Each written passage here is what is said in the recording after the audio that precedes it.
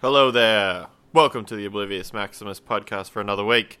I am your host, Aaron Osborne. I've got the dishwasher going. I've got the door open. I've got the aircon on. It's all happening here, so apologies that this intro sounds like absolute garbage. But welcome back. Had a couple weeks break because I'm moving house and work's been busy and finding time to do podcasts is somewhat difficult sometimes. But we're back in a big way. This week, my guest is Emily Kelly. Emily is part of the Death Proof PR family. She started it with Beck Riardo, who we've spoken to on the podcast before, and both very lovely people and both interesting people, and I think do something really particular and really their own within the music industry, and I really like the way they work, and I like the stuff they've done, and they're very interesting to talk to. So it was fun having Emily come over and have a chat with me about that, and talk about how she got into music, and you know how that influenced her and influenced her work and things like that as well. So this was fun. I got a good couple of podcasts coming up. I'll be back into doing them every week now for the next couple of weeks, which is good. Hopefully moving house doesn't cause me too much grief. Wish me luck, everybody. Picking energy providers and internet providers is a pain in the ass. But yes, this is Oblivious Maximus, episode 39, with Emily Kelly from Death Proof PR. Please enjoy it, and have a fantastic day. Brutal!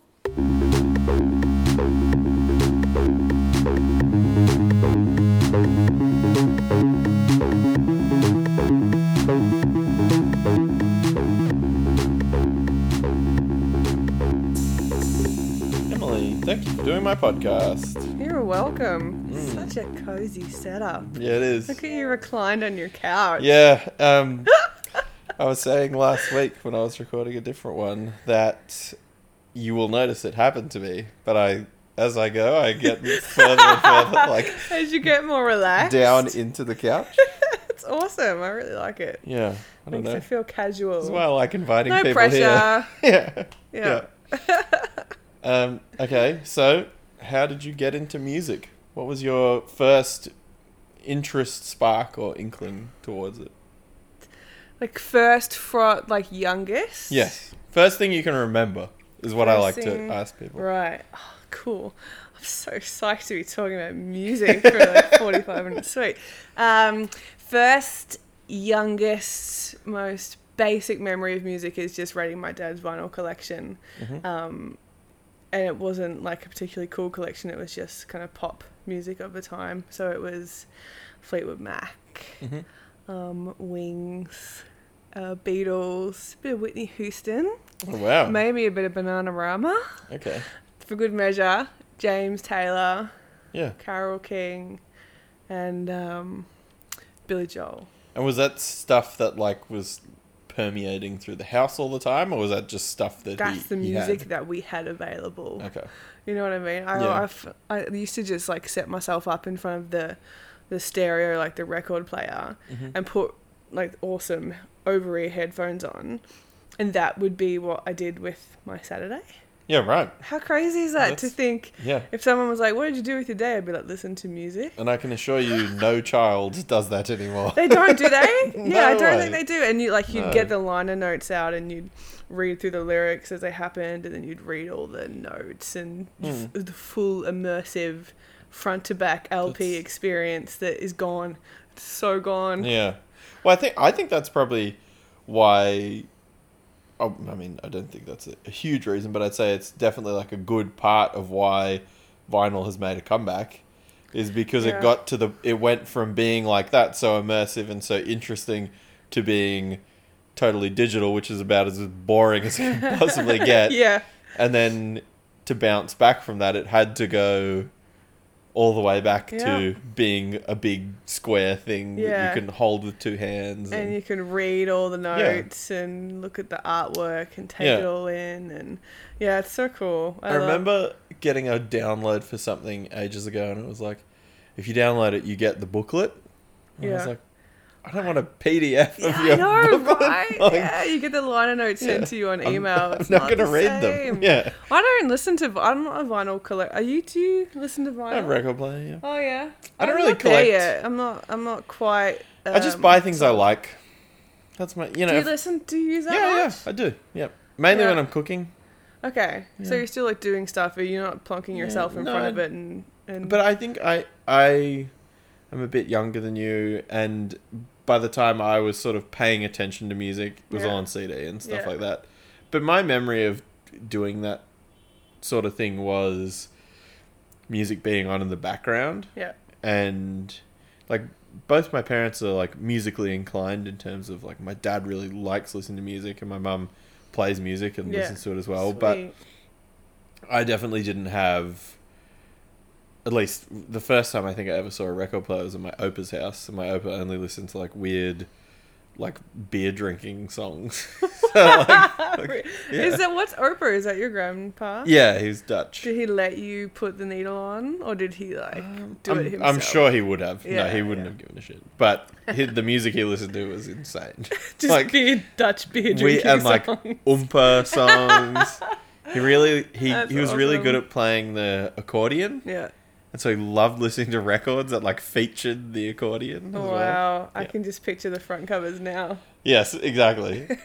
There's boxes of them in my mum's garage. Yeah, sweet. I'm sure they'll be worth something soon. Yeah. Make sure you grab them. Um, But so, how did that sort of develop for you then, from first getting into that stuff? So I listened to that because it was all that was available, Mm-hmm. and then I think that I grew out of it and progressed to like being a young girl and realized that it was deeply unhip to like James Taylor because he was an old man, an old bald man. Yep. So I just listened to the radio and I listened to Hot 30, Phil and Jackie O, commercial radio top 20 countdown Yeah. crap, and that's a big blank moment in my Your growing musical because history. I can't recall anything Yep. that was any good during that time, but it was just like, you know how music becomes like a socialization thing, like Yeah. you just like what you think you're supposed to like, so Mm. it This was is the really stuff you could dance to. Yeah, of course. You know, I was one of those, you know, the girls that would get up in a group and do the dance at assembly, and everyone would be like, oh. Assemblies need those girls, right? Yeah. We need you guys, and then what I was doing, which was What were you playing doing? nu metal to like 500 people who definitely didn't want to hear nu metal. You reckon they preferred some girls dancing to 100%. Real McCoy another night? 100%. Oh, good. That I makes me feel know. better. I have these fond memories. I think back on it like anytime I ever think like I'm doing something really cool in a band or like something I've done that's like really, I sort of get up myself for a minute or two. I'm like, man, I'm fucking killing it. And then I just like always have a flash of either like a show that we've bombed really hard at or being at school and being like, boys, we got this. Everyone's going to go fucking bananas when we get out there. Watch this. And getting up at an assembly and playing like, I don't know, Killing in the Name or something Yeah. without swearing. Yeah, the censored At, version. at assembly and literally every person that you interact with staring at you and thinking, you are so fucking lame. Oh, man, but that must have turned around for you at some point when everyone else kind of cottoned on the Rage Against the Machine were actually. Yes. Well, I mean, I think as well the corner turned when I stopped caring. Like, it's Which just is like, true punks. yeah, Yeah, there you go. love this. Like, yeah, you embraced it. Yeah. Yeah, no, that was, I think we were the kind of girls that annoyed people immensely. Mm. To terrible taste. I annoyed my brother a lot. I remember my older brother, he's 4 years older than me, he would be like a Triple J listener and I would be a Fox FM listener, and we would fight all the time in the car because he wanted to listen to Triple J and I wanted to listen to Fox. Yeah. And that was the cause of all our arguments because he just thought I was a massive twat. I wanted to listen to Cotton Eye Joe, you know. I just thought that was the pinnacle of music. That's And why he you were was getting- dancing at school. Yeah, Cotton Eye Joe. Cotton Eye Joe dances. And I reckon that's why he took me aside when I hit teen years and was like, I am going to teach you about musics. Yeah. And he literally locked me in his bedroom and he played albums for me front to back. Wow. I know, I remember what sort of stuff? I remember very vividly it was, it wasn't like super hip, but it was better than Cotton Eye Joe. It was Correct. Foo Fighters Novelty dance self-titled. music. Yeah, anything would have been better. It was Foo Fighters self-titled, Smashing Pumpkins, Infinite Sadness, Soundgarden. It was a super, I don't know which album it was. Nirvana album. Some Metallica. Yep. He gave me the full spectrum. Yeah. And I think he was just like any of this. You know, This is like, better than Cotton Eye develop a Joe. taste in any one of these. Yeah, and yeah. it totally worked. Yeah. He totally put me on this kind of alternative music path. And whereabouts did you grow up? So it's kind of in Melbourne. It's in kind of Hurstbridge area, so it's about an hour north. Okay. In the suburbs, but we're always on big acreages, not farms, but Right. always had heaps of room. And So what was like the alternative climate like in that part of Melbourne? oh no, non-existent. Yeah. Like it was close enough to the city for the city to still be this very cultural center. Like that's where you had to go if you wanted to do anything cool. Yeah. But I liked that no one else really liked that stuff yet. Yeah, right. You know what? Do you have older siblings as well? No, I'm the oldest. You're the oldest? Yes. Well, you've got younger siblings then. Do indeed. They will perpetually, forever look up to you. Like, regardless of how your lives change, I just think the older sibling has this cool, you know what I mean? That you cannot get rid of.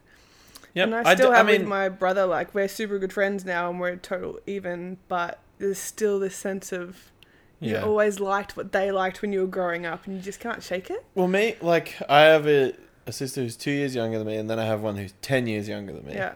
And the sister, I'm very close with both my sisters, but the sister of mine that's 2 years younger than me, I definitely had a period of, like, pushing all my music onto her. Yeah. And she came to shows with me. Did she love it? Was she like yeah, it? she was into it. And she's sort of obviously grown into her own person now. Yeah. And then it was quite funny because I sort of had left home and been out of things. Like, I moved out of home when my other sister was about 10. And then it was quite funny that some years later, my littlest sister started getting into, like, Parkway Drive and things like that. And I was like, hey, I know this stuff. I know those people. Like, let me force some stuff onto you. You didn't introduce her to Parkway. No, she I got didn't. there. She got there herself. But, oh, that's good.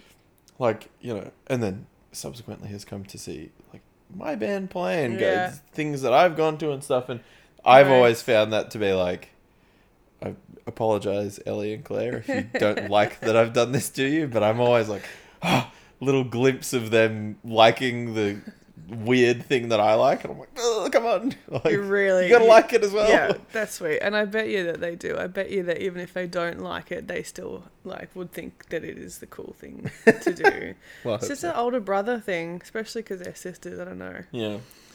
And like my brother is and was, and he won't care that I say this, like inherently a deeply uncool person. He's a nerd. He plays Yeah. Dungeons and Dragons and likes metal, Fuck fantasy metal. But I think that Oh. makes him a massive legend. You know what Yeah. I mean? Like I still just think he's the coolest guy ever. Well, sticking to stuff like that is important, I think. Yeah. So he went off and developed his own taste in music, and introduced me to some of his taste, and then I went and found my own Yeah. kind of stuff to like, which was all the Triple J kind of alternative music at the time. So it was Grin and Spoon, Mm-hmm. Super Jesus, Yep. Jebediah, Spider Bait, Powderfinger, like Yeah. all the stuff that Triple J was flogging at the time. I'd go to Fruit Bowls. Do you know what they are? Like they're like kind of a regional country Victoria. Bands would come and play at skate rinks. Okay. So it's like a drug and I guess alcohol free, Canberra all kind of had those ages. things as well. I'm sure Yeah. they would have, Yeah. like all ages, supervised. Yeah, But you sure. still got some Triple J bands in. And Yeah. that was pretty sweet. Well, it's quite. I mean, I'm sure here as well, like in Melbourne, all of that stuff was. This was probably like the peak area to be for that sort of era of that radio station too. Definitely. Because I assume a lot of that stuff was all happening here. A lot of those bands are from around here, yeah. you know. Yeah, totally.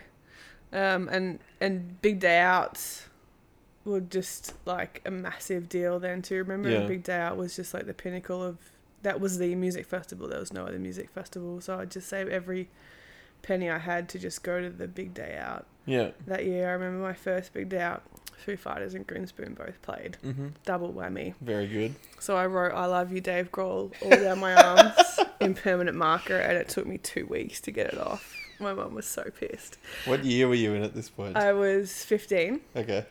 I Love You, Dave Grohl. And then when I saw Phil Jamison come on stage from Grinspoon for their set, I was in the pit and I started bawling.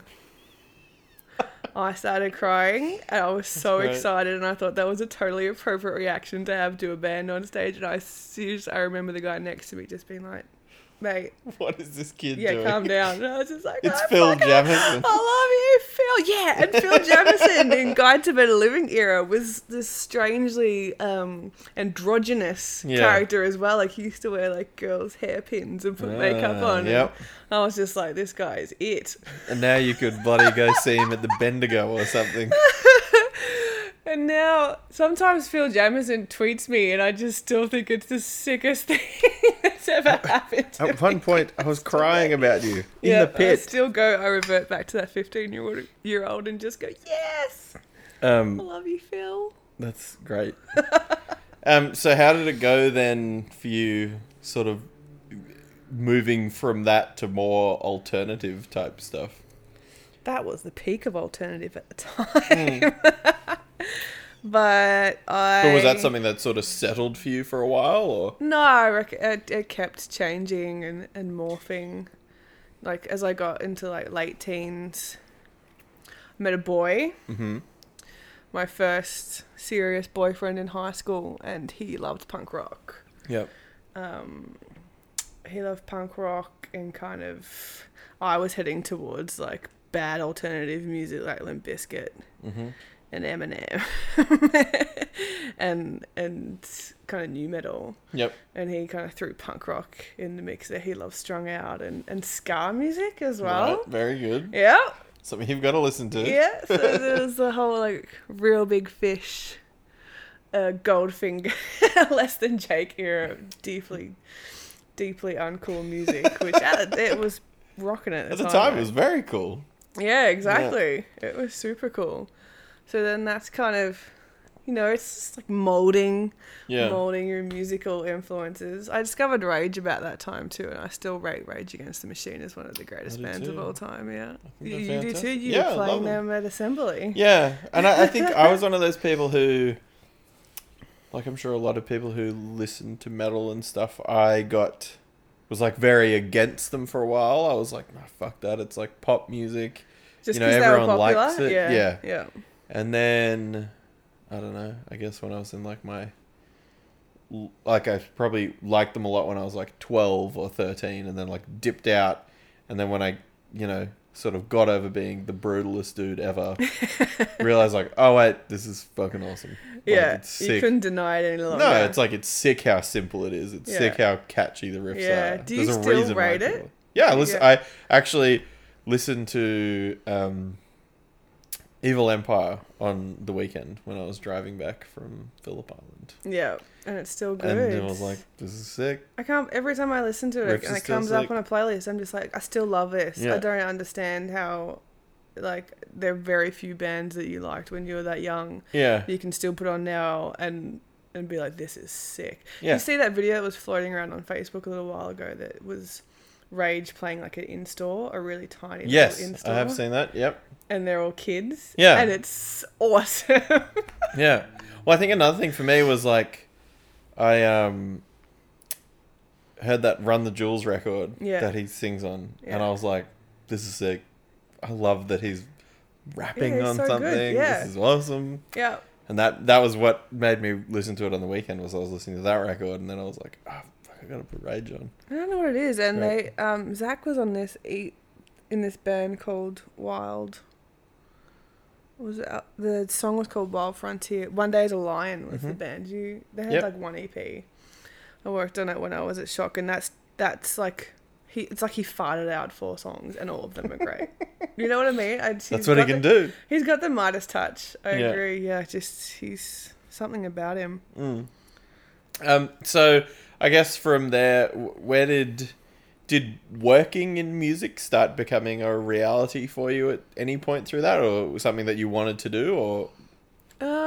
Yeah, I was obsessed with music throughout uni. And what did you go to uni to do? Years. So I went to uni to do media and communications. Yep. And was just going to gigs as much as I possibly could with that same dude, going to like some 41 shows and strung out and just living on the strung out message boards. Being very punk. Just being super cool. Yeah. And I really wanted to work in music. I had no idea how hard it might be to do, but I was giving it a good hard crack anyway. I didn't even know what record labels existed, right? So I went through my CD collection and I turned the jewel case over and I just looked at the logos that were on the back. Yeah. And I was like, and then I would look them up on the internet and see if I could find a contact for each of them. That's and then quite in depth. What's up? Yeah. What's up? Can I, this is after I finished my degree, can I come and work for you? And I don't know what you do, but do you help? I'm pretty sure I emailed Andy at Poison City. And he got back to me as well, which was really nice of him. Yeah. Because I reckon I was just like, hello, do you have any jobs? Can I do work for you? Yeah. And Is there anything you can pay me to do? Yeah, because I had the Poison City, Poison the World or something compilations that Poison City used to put out, and I looked on the back, Poison City. Okay, I'll try and work there. He got back and he's like, "Oh, it's just me. I'm working from the back of my house." Yeah, yeah. Like, oh, okay, cool. But Shock Records came up on the back of those jewel cases a lot, and I remember thinking, "Who's Shock?" and looked them up, and they were Australian, so I would email them too and be like, hello. Yeah. This is my cover letter actually opened with, hello. Just a picture of you looking really friendly. So I knew Shock was a really sweet label because they were putting out like Burning Heart, Epitaph, Fat Records. Yeah. The whole Shock Records was essentially founded on the success of Offspring's Smash. Wow. album. I didn't know that. Yeah, they were really, really tiny independent kind of distributor, and then Epitaph was kind of a smaller punk label in the States, and Shock, as I understand it, offered them a distribution deal, and Smash blew up. Like it was such a massive album. Yeah. And I'm pretty sure that album funded the next 10 years of Shock as a business and allowed them to grow and take on, lots of different things. Well, the amount of labels that Shock had in the end was crazy.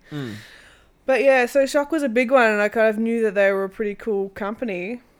And then when I was writing for Beat Mag, the editor introduced me to a label manager at Shock after I told him I was looking for work, and he's like, M's good, Shock's good, why don't you work there? And bam. And what did you start doing when you started working there? I myself into a job in PR. I didn't even know what it was. I knew it involved communications and music, and I was like, sick. You've done that. Those are things I've done. Yeah, I didn't really care though. Like I would have done anything. I would have been happy to work in the mailroom. I'm sure I applied for like a mailroom / receptionist / whatever was going jobs at heaps of labels. Yeah.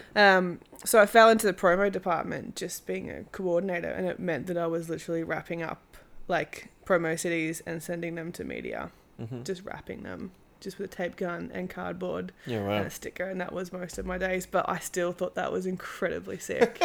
I was like, I'm sending a strung out album to Rolling Stone. This is amazing. I have done it. I can sense a proximity to awesomeness. You know what I mean? I'm part of the machine. I can see a young me dancing to Cotton Eye Joe. Who would have seen her here? I've arrived. I have my tape gun and I've fucking arrived. So I didn't care. I loved it. And then the rest of the time at Shock, I stayed there for 5 or 6 years, and that was a good mind expander in terms of different kinds of music, because we had to work on, I wasn't just getting to work on Fat Records releases when I was at Shock. We had to work on Cooking Vinyl and Sub Pop, albums, which were anything from, or like Rodney Crowell and old school, folk jazz, block parties, put a couple Ricky Lee albums out, you know what I mean? Right. Like Shock did the full spectrum of music. And so did that expand your interest then as well? Yeah, I think so, because you have to kind of understand the music that you're working on to successfully promote it. You can't you can't try and I don't know what this is. Pay attention to it. Yeah, you're doing a pretty shit job if you're trying to promote an album that you don't essentially understand or haven't made an attempt to see the appeal in. So it's like kind of like being forced, you know, to work with some great artists, but to really try and understand what the appeal is, what the history was, and who the audience might be, and, you know, where you might get coverage in the media. Although I did make a mistake really early on with Shock. I was a real noob, and it was my first... this is an example of what not to do. My first day of on-ground PR, which means when you, like, an artist is in town, in market, and you take them out and you do maybe an in-store and you go and set up some interviews at radio stations or maybe some interviews in a hotel room, and, like, you're basically out and about with the artist. And I had to do it with Tea Party lead singer. Yep. Jeff Martin was his name. And he was doing a lot of solo stuff, and he was quite successful with it. But I was green as, like, I was a really young PR girl. It's my first time I'd ever been out of the office, and took the company car out and met Jeff in this hotel room, right? It was on Lygon Street, like an apartment, and he had drawn all the blinds and lit candles and had fine wine and cheese out, and it was like 9 o'clock in the morning, and he was a very serious... You are a rock star. Yes, Jeff, you are a rock star. But he was a very serious fellow. He took everything very seriously, and I was totally caught off guard. I was not well researched or well prepared to be sprung, like, with an artist that was this intense. Like that. Yeah. I'm pretty sure my coworkers threw me in the deep end as some kind of joke. Because, let's see what happens with this. Yeah, let's put the new PR girl in a room with the Tea Party lead singer. And at one point between interviews, he sided up to me and he put his arm around me and he's like, Emily, I want to ask you a question and you have to be honest with me. And I was like, oh God. What's going to happen? Because I was still so overwhelmed by musicians at that point too, you know, like I still was in awe of these people. These gods. So I didn't realise that they were just normal dickheads like the rest of dudes, us. Yeah. So I was like, yes, Jeff. And he goes, what do you think of my new album? And I realised that I had not given it enough time, and I had not taken the time to listen to it a dozen times and understand it. Yeah. And understand, you know, the Tea Party and, like, what his vibe was. Yeah, and stuff, I didn't know. And so I was meeting with an artist and I didn't understand them, which was a huge mistake. And I remember just being like, oh my God, what am I going to say? And I was like, oh, it's great. So good. Track 8, just love it. And he's like, yeah, tell me what's your vibe on it? And I was like, Jeff, I feel like it's like the Tea Party, but not. My words. How did he react to that? I think he just nodded and he was like, okay. Ah, yes, this girl hasn't listened to the CD.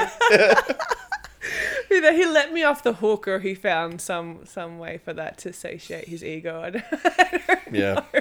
But I still tell that story. I still remember, like, that. She's so intimidated by me that she has to... probably. He must have known he was intimidating me. I was so green. I was so young. Probably could have seen the sweat forming on my brow as he asked me that. And he's just gone, I'm going to fuck with this chick. So from that experience there, do you felt like instantly you'd started learning the ropes of that sort of stuff though? Or was that something that lesson super quick? You cannot work on stuff that you don't understand. That's kind of why we great segue, why Beck and I decided to leave Shock after 5 or 6 years and go and start our own company, because PR is so much easier when you work with stuff that you appreciate and understand.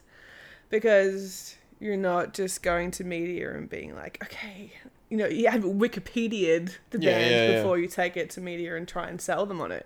You can actually go to your media with this sense of familiarity and hopefully like a genuine passion for the music. And that is what will sell it to for sure. A radio presenter or a producer. Well, and having like an actual understanding of the product as well, you know. Exactly. So instead of being at Shock, which was fantastic and most of the stuff we worked on was really great, but then bluffing our way through some of the other releases that we would, some of which, to be honest, you just didn't like, but you still in turn had to turn around to media and be like, this one is amazing. Yeah, blow your mind. This album is the best. Yeah.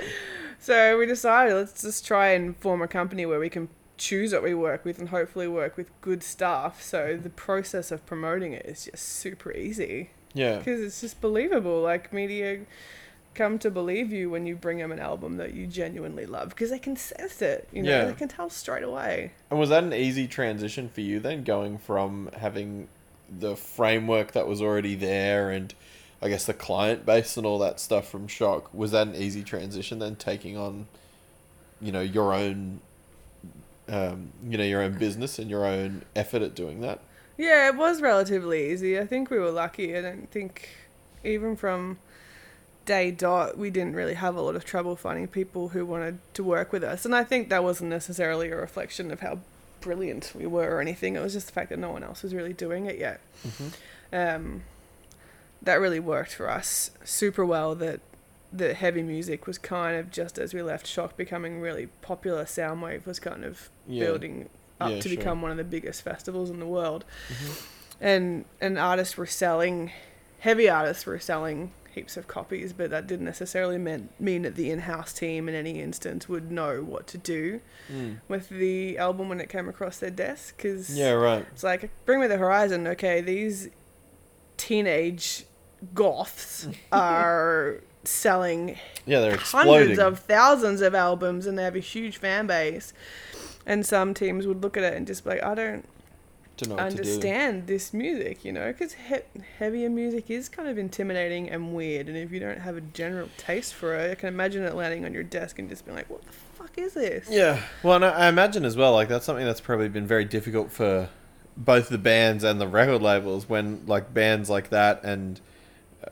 other bigger bands, like alternative bands, do things like go with more, you know, popular rock record labels or like major record labels or things like that, that when they turn that corner, like the campaigns and things that they have to create for them would be so foreign compared to anything else they've worked with. Yeah. You know, I'm sure like all those bands, they have something to compare it to, but it'd be like, you know, saying like, oh, we've got Bring Me the Horizon, we just did a Mastodon record or something, we already know how to do metal, but then just those two bands are so vastly different, you know. Yeah.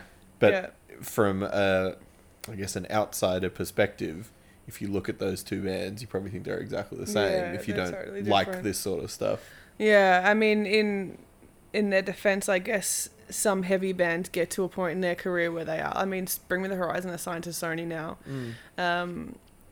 And they're an example of a band who got to a certain point of peak popularity where they were really not, they didn't necessarily need a niche publicist or a niche team to guide them to that path of selling out stadiums. They got there, and a Sony team is pretty well equipped to deal with bands of that size. You know what I mean?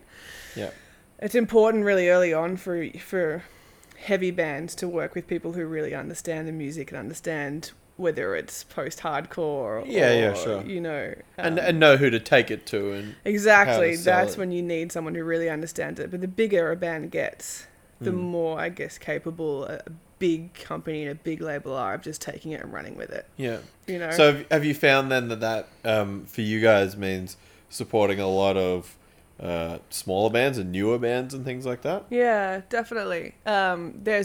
We definitely get way more inquiries from brand new, really young bands than we do from big ones. Yeah.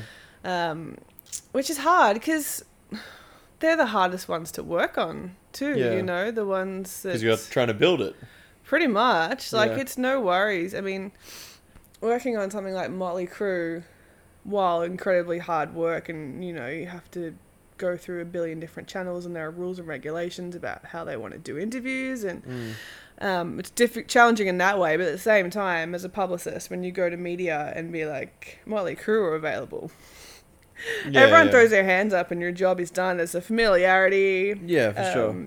you know. Everyone knows Tommy Lee. Yeah, I know. People want to talk to them straight away, but it's the really young bands who, regardless of, they might be amazing. Yeah. But so much work involved in getting them from that really new playing to small rooms and a handful of friends stage to anything beyond that. Like, it takes so many hours of work, and it takes, like you said, like a super in-depth understanding of their music. And sometimes with heavy bands, they feel a bit weird about becoming popular, and you know, it's like a pop band where they want to navigate themselves straight to commercial radio. They want different things out of their music. So, and you've got to kind of put your reputation on the line a little bit here and there, because, you know, if you've got this great tiny band who you want media to pay attention to, they've got like 50,000 other tiny bands all vying for that bit of attention. So that's why it's really hard work from our perspective, because we have to be like, no, trust us, please, you know. Take into account our reputation and the work that we do, and trust us to listen to this one. Right. You know? And it's hours and hours of work and years of work, really, in building that. And sometimes, as it turns out, you get them to a point where they're doing pretty well, and then one of the bigger ones snatches them up. They're like, oh, cool, job's half done. So has that made things kind of hard in terms of the things that you select to do then? Like, you have to sort of justify the amount of work that's going to be going into things? Yeah, totally. We could work with exclusively small bands, but it would be working like 3 times as hard. So we try and take on the full spectrum, just because there are different skill sets involved and different jobs involved with the bigger and smaller, like a stadium campaign compared to a band who wants to headline the totally different jobs. Sure. So we try and take on a bit of everything just to make sure we're fit. We're fit and skilled and have the right contacts for all of those things. We just can't take on too many locals, which sucks, because there are heaps of them that are deserving, and heaps of them that have worked really hard and saved up stacks of cash, you know, and put it aside and gone, we really want to invest in our band and we want a team together and want to give it a big push, but so much work. And what are the things that you've worked on that you've sort of seen the value of that growth for then? What are the things that you sort of feel proud that you've, you know, achieved with different bands? Heaps of bands, to be honest. Like, do you want like specific examples? I mean, whatever you want to share. I didn't ask you to bring a list of these things. Let me get my client list out and pick a few names off. It happens more often than not. We're really stoked with what we can provide to younger bands. It also turns out a positive is that they're super appreciative of the small wins. You know what I mean? Yeah. The turnaround's probably a little bit more. Yeah, exactly. That's initially a lot of bands are stoked to get on certain blogs and things, so that's nice. Whereas it doesn't take us a lot of work sometimes, so that's good. But we've worked with a lot of good Aussie bands. Eka Vandal is a solo artist / band that came to us out of nowhere, just looking for some guidance or tips or help, and we listened to her first song and just went, oh my god, this is nuts, it's so good. And she's doing great stuff now. She's signed to Due Process and making really great music. That's sick. I remember seeing Will Wagner playing solo and as part of Will Wagner and a Smith Street band, you know, to a handful of people at the old bar many years ago. And again, just being like, this is so good. Reminded me of Early Against Me. Sure. And just going, I need to be involved in this somehow. Because I think it's fantastic. And talking to those guys and just kind of going, let's work together. Let's just do something rad. Yeah, sure. Can we help you in any way? So that was really early on, and we ended up working with those guys a bit. Benny's, a band called the Bennies, kind of similar deal. They were friends with Smith Street and came to us and said, you know, what do you reckon? And I'm a ska fan. So. Yeah. Worked out well. Those years you got in there. Yeah, all those years of Real Big Fish. I was like, yep. Paid off. I'm in. A lot of Poison City bands, actually. Poison City is still such a great... After that job application didn't go through. It's all looping back around. Yeah. Time is a flat circle. You know what I mean? Like, we went to Poison City again when we started Death Proof and said to Andy, the stuff you do is sick. Can you let us work on it? Yeah. Pretty much the same approach again. And he was like, I don't know. I don't really need fancy PRs. And we're like, just let's have a crack. Yeah. Let's have a crack at it. And we've been working with Andy for almost, 5 years straight now, doing all kinds of Poison City releases. And what's like the ongoing goal or the aspiration with stuff with Death Proof then? Like, where do you see things going for it now? It's sort of established. You've done quite a lot of awesome stuff. Yeah, we're kind of doing the same. We do a lot of the same stuff we did when we started, so small bands, but we're getting to work on some bigger, gnarlier arena tours, which is super fun. We're doing a bit of brand stuff now, like we're working with some beer brands and stuff that's not necessarily within the realms of music, which is cool. It's interesting, and it's just different. Yeah. Usually if it's not involved in music, it pays considerably more. Well, good on them. Good on them for finding an industry that could pay. No, but just doing stuff that's not specifically... Well, it obviously changes things up too. You want to keep your job interesting as well. PR can be a drag sometimes. Like, it's a really ball-busting line of work. So we're just kind of looking at doing different things. We started a website, a kind of pop culture blog, and we're throwing a couple parties. We're just kind of trying. That's the best part about being your own boss, is that literally if Beck or I have an idea about something we might like to do, we'll just try and chuck it under the Death Proof banner, fund it with our own business money, and see what might happen. Do you know what I mean? Yeah. That's the best part about it, that creativity and the license to just have a crack at whatever. And do you feel like the point you're at now has come from like the lessons you learnt from doing stuff like at Shock and things like that? Like, or was that drive to, be independent and be creative with what you're doing, did that come from as early on as being a kid, or do you think that's sort of something you've learnt through the different jobs you've had? I definitely didn't think it was going to be that interesting. I thought I was just going to do more music PR when I started Death Proof. I thought it was going to be more of the same, and that was totally fine with me. That sounded just swell. I think there's every chance that us trying to branch out and do different things as a result of us wanting to do something that's not music PR. Everyone's like it. At our age, like, you kind of in the same profession for a decade or so, when you start going, okay, what else is out there?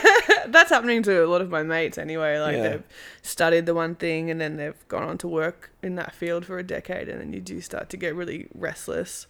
Apparently it's, our generation that's doing this. Can't just settle and do something. Can't for 50 just become years. a bloody teacher and just stay satisfied with that for 30 years. So I think it didn't anticipate us trying to do other stuff and branch out, but we just got restless and had the capacity to. So thought, why not do it? Yeah, kind of. Yeah.